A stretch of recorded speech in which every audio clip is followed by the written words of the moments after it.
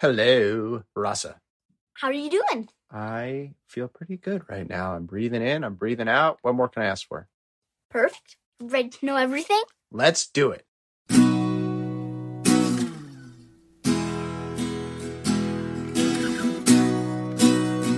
Today, I want to talk to you about the satisfaction of doing things yourself.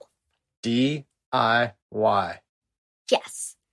As you might know, I like to do things myself. It's just so fun. And I want to talk to you about why it feels good to do it too. Okay. So let's say my lamp broke. Yes. I remember it got knocked over recently, so we were worried it was broken. Yes, I'm so afraid. It's my favorite lamp. It has the pineapple. It's a beautiful lamp, a pineapple lamp. Yes, I love pineapples. But anyway, what happened, remember, was together we fixed it.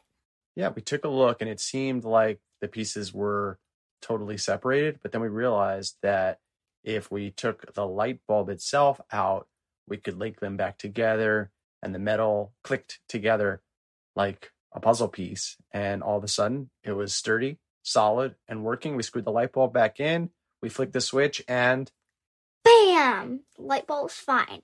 It worked. And you might have noticed that is so satisfying. Yeah, we went from having to spend money, go shopping, go figure out something new that was going to break itself and just seem like life was hopeless to, I rolled up my sleeves and I practically built this pineapple lamp myself. And it just felt so good. It's like, bam, it's fixed. We did it. Yay. I even appreciated it more. It felt less like something that just came in my house and I plugged in and more like something I had contributed to. Yeah, because you did. So what are some other examples for you? A couple of years ago, I started making my own lunch.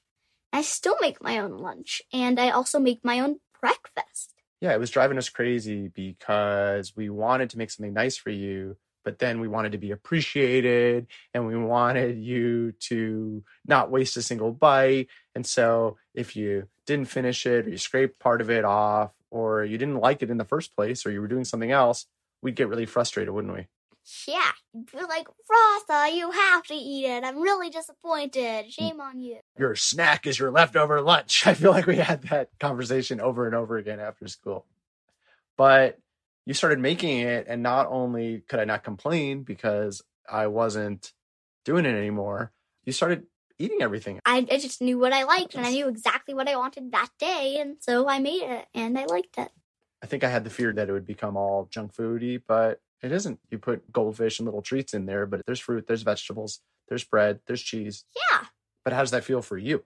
It feels really nice when I know I worked hard on this lunch and I packed it, and I packed everything I wanted, and now it's delicious, and I can eat it. I feel so good.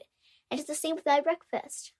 I made that egg. I toasted that toast, and now I can eat it, and it's delicious and amazing, and just yay! Sometimes you even made my breakfast, too.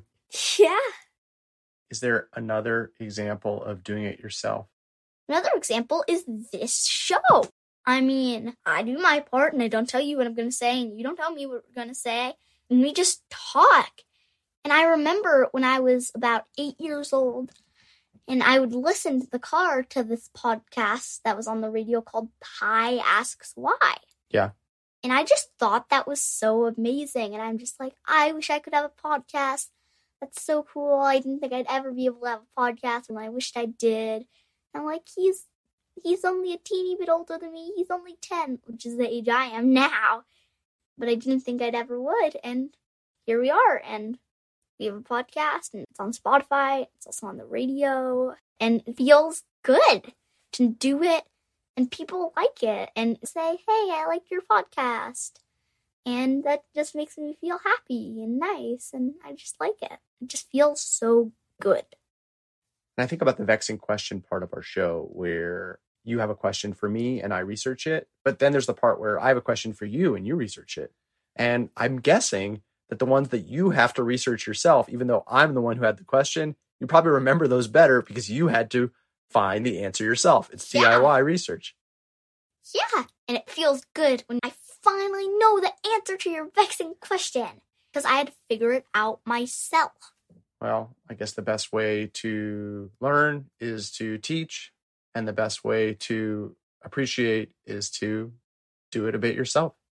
Yeah, Well, thanks for DIYing with me, too. of course.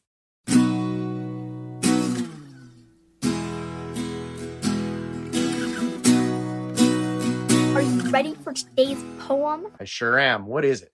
It's by Robin Becker, and it's called My Friend John.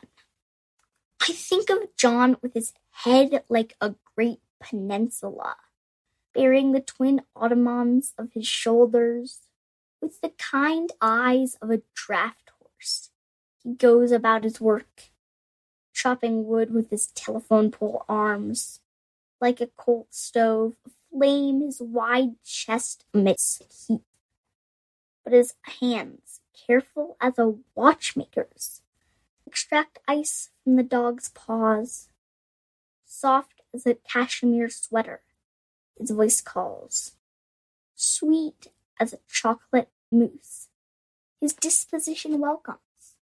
Reliable as a lifeboat, his trustworthiness comforts us. I think of John with his head like a great peninsula. So many metaphors in that poem. What an amazing guy John is. Wow. You want to read it? I'd love to.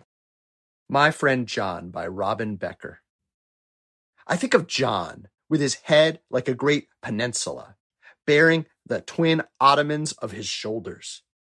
With the kind eyes of a draft horse, he goes about his work, chopping wood with his telephone pole arms.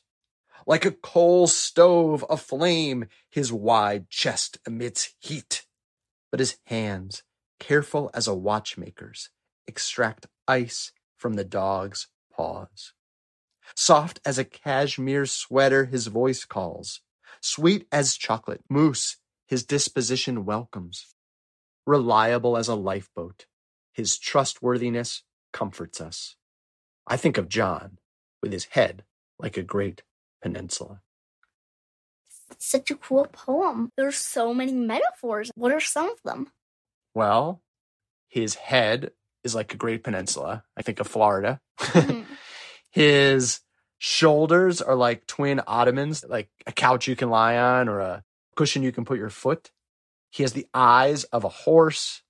He chops wood with telephone pole arms. His chest is like a stove, and his voice is as soft as a sweater. And his disposition, his personality is sweet as chocolate mousse, as chocolate dessert. So she picked all these different things: horses, peninsulas, ottomans, stoves, sweaters, dessert, and found her friend inside them, didn't she? Yeah, sure did. What is your favorite part of John as she describes it? I like how his hands, gentle as a watchman, extract ice from the dog's paws. Yeah, he seems so powerful and hot and strong and almost scary in the beginning of the poem, even though it's complimentary. But then there's this really precise part and really tender part, taking the ice out of the dog's paws. Yeah. If you were to compare my disposition to some kind of food, what would you say? I'd say his arguments are as tangled as spaghetti. What would you say is a good metaphor for this podcast? Can it be a chocolate sundae with brownies and sprinkles and whipped cream and a cherry on top? So it's sweet, or it's full of calories, or it's overwhelming, or what? It's delicious. Maybe with some bicycle seats and parakeets and rowboats thrown in there for the mix? Sure, why not?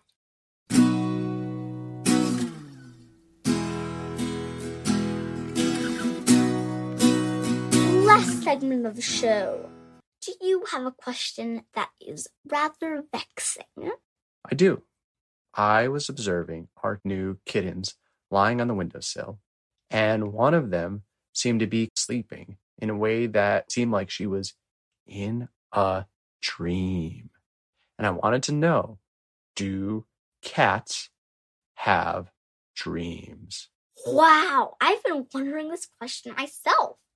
I'll look it up, research it, and get back to you.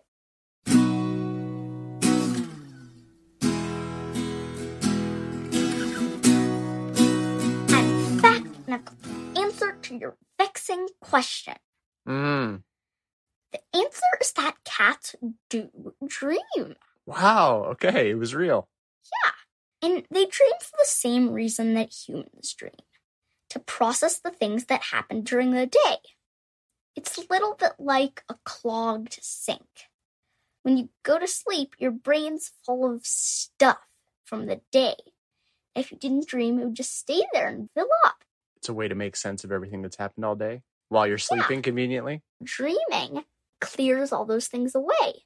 Dreaming is how you make sense of a day.